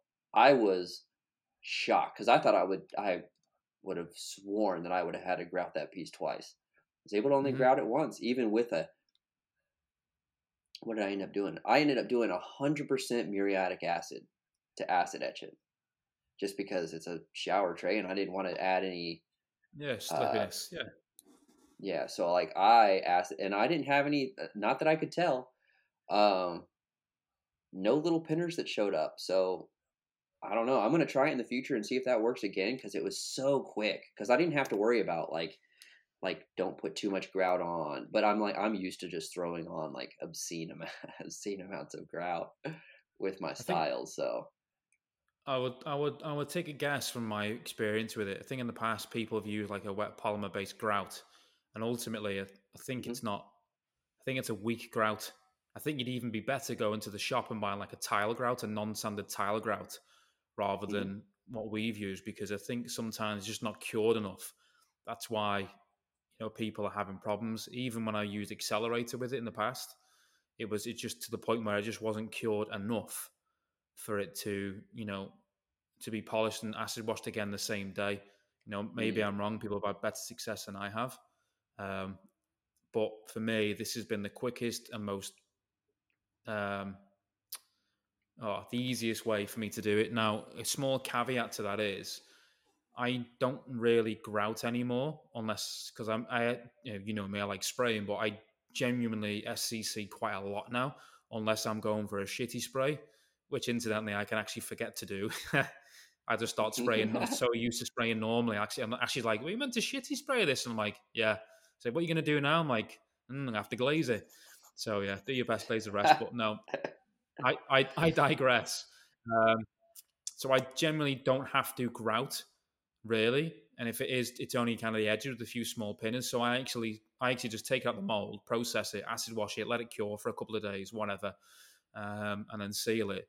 And then I will actually seal after grout after sealing, and I don't do it the same way. I because you've sealed it, even if it's ICT or Amiga or whatever, a coating, in other words, I don't use a steel taping knife because obviously, or steel Venetian trowel because it can scratch it or damage the surface. So I do use like a Bondo comes with a little plastic one. I use one of them. I will then basically just grout the piece as I've just said. So kind of little figures of eights all over. Kind of let that haze up for a minute, and then I just then clean it off with a white Scotch Brite pad and a mist bottle of water if I need to. Or what I've been doing lately when I've done it is my fabled wax. I'm not going to say what it is out of respect for my mate who told me, but I've told you what it is. It's got a funny name. If people want to know what it is, by all means, you can message me. But I'll spray the wax on the surface and then use like an Abralon, like a 600 grit or 1,000 grit Abralon, and I'll just buff the whole piece, and that'll take all the grout off. The wax is mainly there to break the surface tension and to kind of wet out the grout a bit so it comes off easy. And then I just blow the pad off every so often to get all the junk off it. But that's the way I do it now. I still use Radmix in Portland. I just replace, instead of using like 100 grams of water, I'll actually use a waterproof. It's like a resin based polymer that we have here, and obviously, I don't have polymer in the mix. But the reason I do that is because then my grout, once it's cured, is waterproof, so I don't have to worry about the little pinholes and stuff being sealed. So I use that, I use that resin based polymer that we have here um, as the binder, if you like, just to basically give me that peace of mind that if the grout is going to get wet outside or in a shower tray or in a sink or whatever, that water's not going to hurt it because it's waterproof once it's cured. Do you know what I mean? So, and then once I've done that, taken the grout off, I will literally just take like a baby seal, a beeswax, spray the surface, clean it off, and done. People are going to have one hell of a time navigating all the shit that we've talked about in this. You have to split it into sections, won't you? Yeah, I'm gonna have to. It's gonna be interesting. I guess just let's quickly hit on like transpo and install if there's any. I mean, transporting it seems pretty straightforward. I mean, get it up on its edge if you can, and just bring it from point A to point B. I mean, I was installing it next door, so all we had to do was put it on like dollies and just wheel it over. So that was pretty easy. I mean, just built an A-frame, put it up there, had foam underneath it, clamped it in place, and then ratchet strapped it, and then just wheel it away, and off you go. That was pretty straightforward. The install is pretty interesting. We did have to seal the bottom of mine because we were putting it down on a mortar bed. So I did have to leave it on its edge and seal the bottom of it with Stamp Shield. And then I did talk to the guys at Trinic. They said it needs to sit for 24 hours. So I made sure to keep it up on its head for 24 hours to let, they're like, you should probably let it cure a little bit longer if it was going to be aesthetic. But he's like, since it's going on the bottom, he's like, you can just lay it straight down and after the 24 hours. So that was nice. Let's see, I sealed the main part of the piece with seal hair. That's obviously pretty easy. You can check out the seal hair forum to see how to do that. Install. How did we do ours? Let's see. I laid 2-inch PVC pipes on the floor, running perpendicular to the direction that I needed to slide. Well, parallel to the direction that I needed to slide it. So we set the shower pan on top of the 2-inch PVC pipes. Mm-hmm. I troweled on the mortar bed, and then we just slid it into place, tilted the front end up so that the back was sitting on the floor, pulled the Yep. PVC pipes out, lowered it down till it was pretty close to the floor, and then pushed it all the way against the back wall, and then we just set it down. Since there was a 3/4 inch, oh no, how thick was the mortar bed height wise?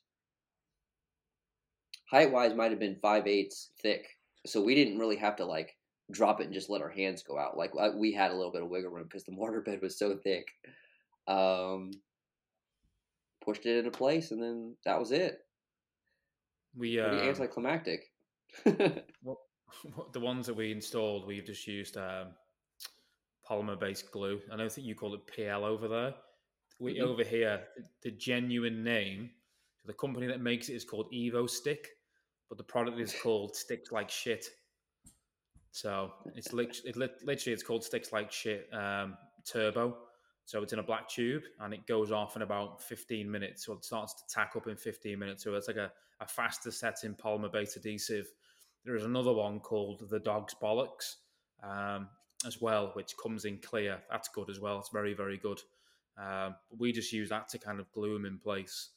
And once that glue's got hold, it ain't going anywhere. It's staying where it's been put. And then to silicon around it, I found this kind of joint silicon that goes to like minus 50 degrees centigrade, whatever that is in Fahrenheit, to like plus 80 degrees centigrade, like 170 Fahrenheit. But it's non-shrink, non-crack. It's flexible. So, in the shower, it's perfect. So we use that. It's expensive. It's like more than twice the price that you pay for a normal shower silicone. But ultimately, it's lasting for a hell of a lot longer than normal silicone would. Mm-hmm. Yeah, that's and what by I the way, too. I didn't say that if I was to do a shower tray again, and I am asked this, what do you seal with? If I was to do it again, I've genuinely thought about this long and hard. I've thought about, should I use Stamp Shield because it's fixable if you need to fix it, and it's only a shower tray. Should I use Amiga? Should I use Seal Hair? Should I use another product or this? And I spoke to a couple of people I highly respect. I'm not going to name them because it's not, I don't feel like, I don't think it's the right place to drop people's names in it, and they give me information, but they've told me that I should use ICT. And that's not to plug. These people use other sealers as well. And the thinking they had was that, as we know, ICT loves water. Water helps speed up the reaction. It helps, helps cure, helps the sealer cure. Their kind of thinking was along the lines of, because it's only a wet area and it's going to have water on it, ultimately, ICT is perfect for that application because it's breathable. Because if water becomes, water's the issue, but it's not an issue with ICT unless you trap it. But then how's it going to have trapped water? It's a shower tray. That's the kind of thinking I was given. And I may slightly be misrepresenting what they've said. It's not adverbium was what they told me. I'm not, but that was their kind of thinking. And also the fact that it's easier to fix than obviously a topical in a shower. If should you need to fix it or should it need resealing in 5 years, whether you're being paid for it or not, it's an easier sealer to fix. So based on what these two have told me, and these two people do shower trays, a lot more regular than I do, I'd probably stick to that in future, and just seal with ICT. Easy to fix, looks good, it feels good. You can get a really nice acid wash on it, and then it'll feel like a nice kind of textured melamine, because ICT is not a topical, it's a reactive, so you get great slip resistance even when it's soaking wet. And yeah, it gets better when it's actually being soaked with water. So yeah, that in was case one of the anybody's interested. concerns. Yeah, that was one of the concerns of me using Seal Hair in the shower was so you get that really, really nice heavy acid wash on that. Well, you're essentially filling those divots with your sealer. So that was a little bit of a concern with mine, which is why I ended up using 100% muriatic acid. I started with like 20-1 just to see what happened, then went to 10-1, then went to 4-1. I was like, screw it, blah, blah, blah, blah, blah. And then just, be careful because that shit'll burn you quick. But that was one of the concerns of mine. But like, I guess this is one of the points where leaving off the context is almost detrimental to anybody listening. Is the two people who will be using this particular shower are teenage girls. So I don't have anything against ICT. I use it for plenty of my other projects. I was not comfortable using it in this particular case because if somebody's going to destroy it, it's going to be two teenage girls. There's not going to be anything used in the shower that I'm concerned about for seal hair. So just to give context to anyone listening, I was going to go with ICT. And the reason that I switched to seal hair was because of the two forces of nature that will be using the shower. The other thing was... No, go on, carry on, sorry. Well, the other reason that I used it was for aesthetic reasons. I like the way that the color that they picked and the style, the aesthetic style that they picked, I think looks better with seal hair. So there was an aesthetic component as well. And it may be dumb, but like aesthetics are extremely high up on my list of importance. So those are the reasons for that. Not to say that anybody should use one or the other. There's things that you have to take into consideration, and those are what pushed me in the direction I went. 100%. I sell ICT, I sell Kodiak, I sell Amiga, and from day one, I always said when we sold things, and I told it to Brandon and John, ultimately, I'm never going to tell people that, you have to use this because, at the end of the day, I'm British and we don't like the hard sell over here. We hate the hard sell. So, and I said, I never liked it. There's other companies that sell things here and they've said in the past that, this is the best stuff ever. And then next minute they're selling a different product and that's the best stuff ever. And that's happened like 2 or 3 times with a couple of sellers here. And it's like, well, for me, it's like, you're just taking me for a fool. Whether they believe that truly or not, I don't know. But ultimately, you just think they end up full of shit. So, I think you get to a point where I always said that I'll be honest. I will never force anything upon anybody. And I will just give my opinion, and I think I've spoken to so many people in this industry about this. You have to do what you feel is right for your business, and for your customers at the end of the day, and some people like now, I had asthma as a kid, like bad asthma, and I've used Seal Hair, Stamp Shield, Amiga, XC7, H12, every sealer. I think we all have. Now, Seal Hair is great, and I still use it for certain things, absolutely. The only problem I have with it is the solvent. It makes me ill, and I've even got like a full, respirator mask now to use with it. I bought recently, but the smell is awful to the point where I had complaints of the neighbours here because of it.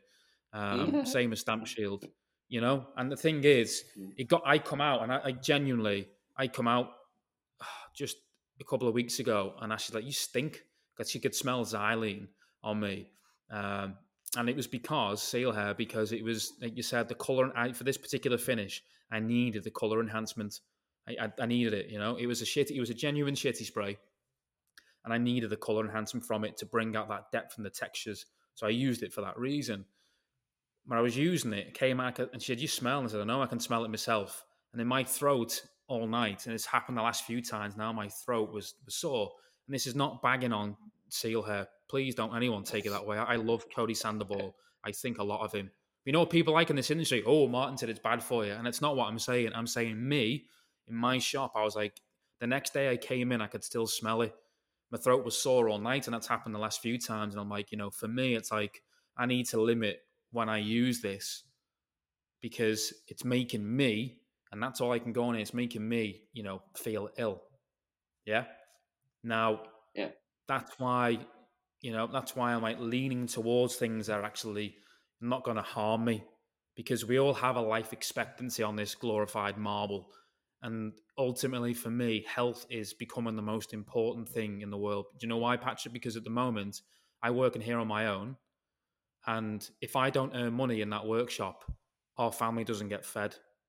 And if I'm making myself ill by, doing silly things, that's not wearing a mask when I'm mixing, not wearing a mask when I'm spraying, cutting wood, if I'm, whatever that may be, if I'm not doing that, then ultimately I could be ill and I could be off and my family don't eat because of it. It's as simple as that. So that's, for me, it's a very important thing. I want to be here for the long haul, in life. I want to see my kids grow up. So for me, it's like trying to make cleverer and better decisions, not dry grinding the concrete. I know I'm going off topic, you know me by now. Everyone's probably rolling their eyes, but, not dry grinding, not doing those silly things that we do. I'm trying not to do that. And part of that is trying to only use certain products, like solvent-based things, when I have to. For color enhancement, or if I'm protecting the glazed finish, because ICT, as much as I genuinely love it, it won't protect the glazed finish, especially some of the finishes I do. It's impossible. As in like a heavy glaze, it'll protect the light glaze, but the kind of glazing that I'm doing, like the Corten finish, it won't protect the end off. It'll just rub away eventually. But I'm just trying to limit it. So the reason I give all that caveat is I think people have lost the point of that, because I now sell something, to think, oh, Martin's just selling something, and it's not. It's because I've learned things along the way, and I've learned what I should and shouldn't do, as in me, and I just want to pass that on to others. One of my big mantras from Elite Fitness was live, learn, pass on, and that's all I'm ever trying to do. So when I say I want to use ICT in future on things like that, it's not because I sell it, it's because I can't take the smell of that product, and other people may be comfortable with that, and that's fine. I'm not. So I just wanted to clarify that, by the way. I know it's a bit random in the podcast, but the reason is because I know, especially lately, because I'm saying I would use ICT because two people told me who I respect. I know certain people are going to roll their eyes and go, oh, here we go again. So I just feel like I have to kind of justify why that is. So Well, I mean, apologies if I brought... yeah, but I act as your counterpoint in this particular instance. Like, Yeah, no, yeah. I prioritize aesthetics. Like, I'll be very upfront with it. As long as the thing performs adequately for the job, I prioritize aesthetics. And seal hair, for me, I acknowledge that it smells like boo boo, and it'll melt your face off. But that's part of solvents. It doesn't have anything to do with seal hair. All the solvents, you have to be careful with them. So, like, I Absolutely. know that in order for me to use that like I want to, I have to set certain things up in my shop. So um, I've got 3 fans that go in my shop while I'm using it. I've got one at the door that enters into our house, because my shop is here at the house. I have one fan there that is a floor mounted fan. So the fan is roughly 6 feet up off the floor. That fan is pushing all the air away from that door. So I don't have to worry about, are these solvent fumes getting into the house? Yeah. That's not a problem. I also have a ceiling mounted one that's about halfway down my shop towards the garage door, the big slider. That fan then takes the air that is being pushed to it from the floor standing one out across the piece that I'm sealing to the door. And then at the door, I have a big floor one that's, I don't know, it's one of the big orange ones. It's like maybe 2 feet tall. It's a big sucker. Well, relatively speaking. And that sucker is on high, and it is pulling all of the air from the shop and throwing it outside. And I have a respirator on the whole time. So if you have a bigger shop, you may not be able to do these types of things. So you would have to decide whether it's worth it or not to have a setup like that, or put a setup in place. I don't know. But for me, in my small space, that works amazingly well, especially when you put the infrared heaters on it. That smell goes away for me in, like, I don't know, 4 or 6 hours. So in that sense, I don't really envy the big shop that you have, because I can imagine, like, getting that smell out of there is exponentially more difficult than me. I've got such a small space to get those fumes out. Yeah. It's Ultimately, anybody that's listening and they got this far, congratulations. But anybody that's listening, you have to make the right choice for you your family and your business. Now, if that's using pig shit instead of whatever material, then fair enough. You crack on. I'm not going to be the one to tell you you're an idiot. I'll just advise you when you come and ask me. And that's all I'll say is you do what you think is best. Test things. Genuinely for sealers, I do test them. Before I started using ICT on kitchens and stuff, I genuinely tested them with Radmix to see how they performed, so I could set my expectations and I could set them for the client. Don't take a chance with things like sealers. Test them yourself and see what expectations you want and the ones that you want your clients to have, and then go from there. That's all I'll say. Make your own decisions, and that's fair enough. Some people don't like reactive, some people don't like coatings, and vice versa. It's just a shame that as an industry as a whole, we kind of get so tribal and divisive over how we protect our concrete at the end of the day. So, but I'm happy to talk about that on another podcast. But I've got like 10 minutes left, and I think you wanted to ask me about developing an identity, so I can briefly hit on that if you want to. We don't. There's zero chance that you'll be able to do that in 10 minutes. Zero. You never know. Zero. No. Zero. Plus, that's something that I think would be good to do back and forth, because I have the erosion and the fossilized finish, and you've got the Core 10, and then you've got some of the. No, I think that's something that we should just wait, because it's fine. But 4 times longer than I thought it would be. It always is. If you broke it down, you'd probably say the first 2 hours nearly. You could probably say a good hour of it is taken up by shower trays if people are that interested. But all I'll say is that essentially, if you can make a basin sink or a kitchen sink, I think you've got all the necessary skills to make a shower tray. You just need to take the curb into consideration. The templating is the same, but again, just think about how you're going to lower it down into position. By like we said previously, try and get your template out of that area. Once you've finished templating, make sure you mark your template, video your template. You can, like you said, curve the back of PVC and kind of bend it for your mold. They're the kind of basics that people I think will glean from here. We never spoke about how we cast them, but spray it, pour it, hand pack it. You figure out what's best for that particular job. Obviously, we didn't cover an upright cast technique for the shower tray, but that's well outside of my skill level, so I wouldn't even entertain that question. But I think people, if listening to it, they're going to get all the information they need to do this. Absolutely. And then hopefully pick up a few other tidbits along the way from my ramblings on. So, but if anybody's got any questions, I'm always more than happy to answer them. Just hit me up on Facebook. My name, Martin Haddock. I've got long hair in the picture with me and my son. So just send me a message on there, or on Instagram, Vinci Designer Concrete, and I'll be more than happy to help you. Thanks for checking out this episode. If you found it beneficial and you would like to help support the channel, the 3 best ways to do that is 1, sharing it with your community that you think would find it beneficial. 2 is to subscribe. And 3 is to use any of those affiliate links if you'd like to support monetarily. That's a no-cost way to you, and we may get a commission if you end up purchasing something through one of those links. But as always, I hope you found something beneficial in this episode, and I look forward to seeing from you or hearing from you in the next episode. Thanks, guys.